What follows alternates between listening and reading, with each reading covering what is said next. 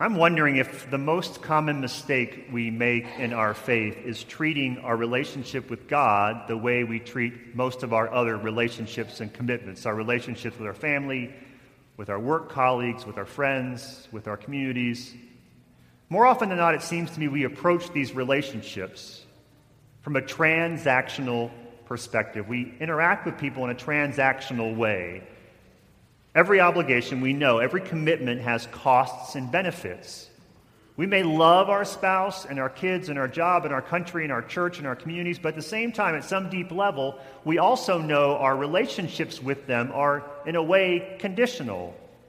The more we give to others, to them, the more we get back in return. And if we don't invest in a relationship or an institution, it begins to diminish in terms of returns for us. And so it seems to me we spend an awful lot of time, most of our life actually, trying to find just the right balance between all our competing commitments, trying to give some of our time here and some of our money here and some of our attention over there, looking for the most efficient use of our limited resources so we can maximize our gains and minimize our losses.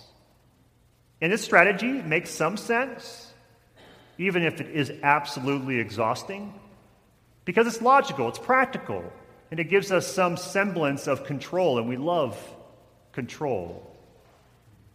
The problem is we take this transactional way of interacting with others, which I don't think in the end actually brings us much joy. We take this transactional relationship and we transfer it onto our relationship with God. We treat God like one more obligation, one more requirement, one more commitment we have to fulfill. When we see God that way, when we interact with God that way, we fail to see, understand, and intuit God's deep and abiding love for us. You see, God doesn't want a transaction with you. God wants a relationship with you. God doesn't want to barter with you or trade with you or make some exchange with you. What God wants is you, and not just part of you, all of you. God wants all of your resources, all of your time, all of your passion, all of your energy, all of your attention. God wants all of it. All of it belongs to God. But here's the catch. God wants all of it, I think, so God can give it back. Mark was standing on a subway platform during rush hour when he saw this man working the crowd at the other end of the platform. The man would stop in front of each person on the platform, look them in the eye, say something to them, and then move on to the next person. It turns out what this guy was saying to each person was something to the effect of whether that person could stay or go, whether they were in or out. He would look at each person, look him in the eye, pause, consider for a moment, and then say, you're out, you're gone. You're good, you can stay. Each person on the platform got the same judgment, the same moment. And as Mark watched the scene unfold, he started to realize, surprisingly so, that he was starting to feel nervous as this man worked his way toward him. Would he be chosen? Would he make the cut? He felt afraid that he might not. Now, the man finally reached a small group of people at the end of the platform that Mark was standing with. He quickly dismissed a 50-ish woman in a business suit. She was out.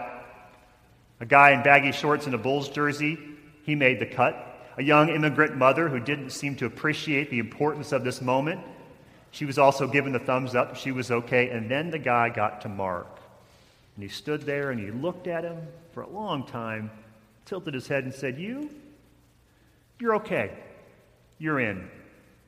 And he walked on. Mark writes later how surprised and how good he felt to be accepted by a complete stranger who knew nothing about him and for which he had done nothing. He describes the feeling as euphoric. He hadn't felt that good, that valued, that accepted in years.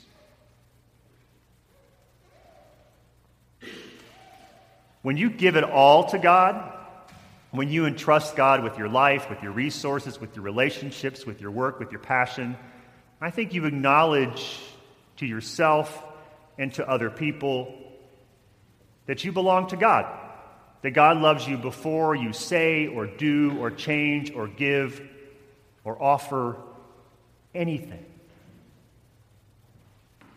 Giving to God your entire life and not just the parts you think God wants or you want God to see, giving it all to God, in my opinion, opens the door to a world where you know you are loved as you are right in that moment.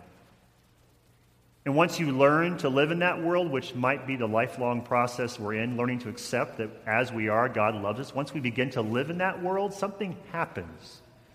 All those burdens, all those commitments, all those relationships, all those obligations that tug at you, that ask for your support, for your time, for your passion, for your money, all those things become slowly transformed from obligations to opportunities.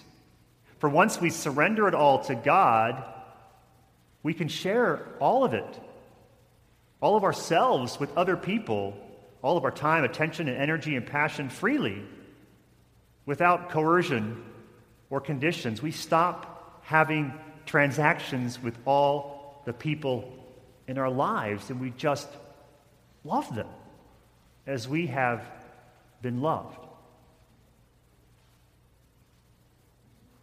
Give to the emperor the things of the emperors. Do that. But give to God what is God's. So you can share all of it, all that you've been given with others, not out of some obligation or to assuage some existential guilt you feel or to buy some sense of worthiness. Give it all to God so you can give and serve and love others with a spirit of gratitude and a spirit of joy.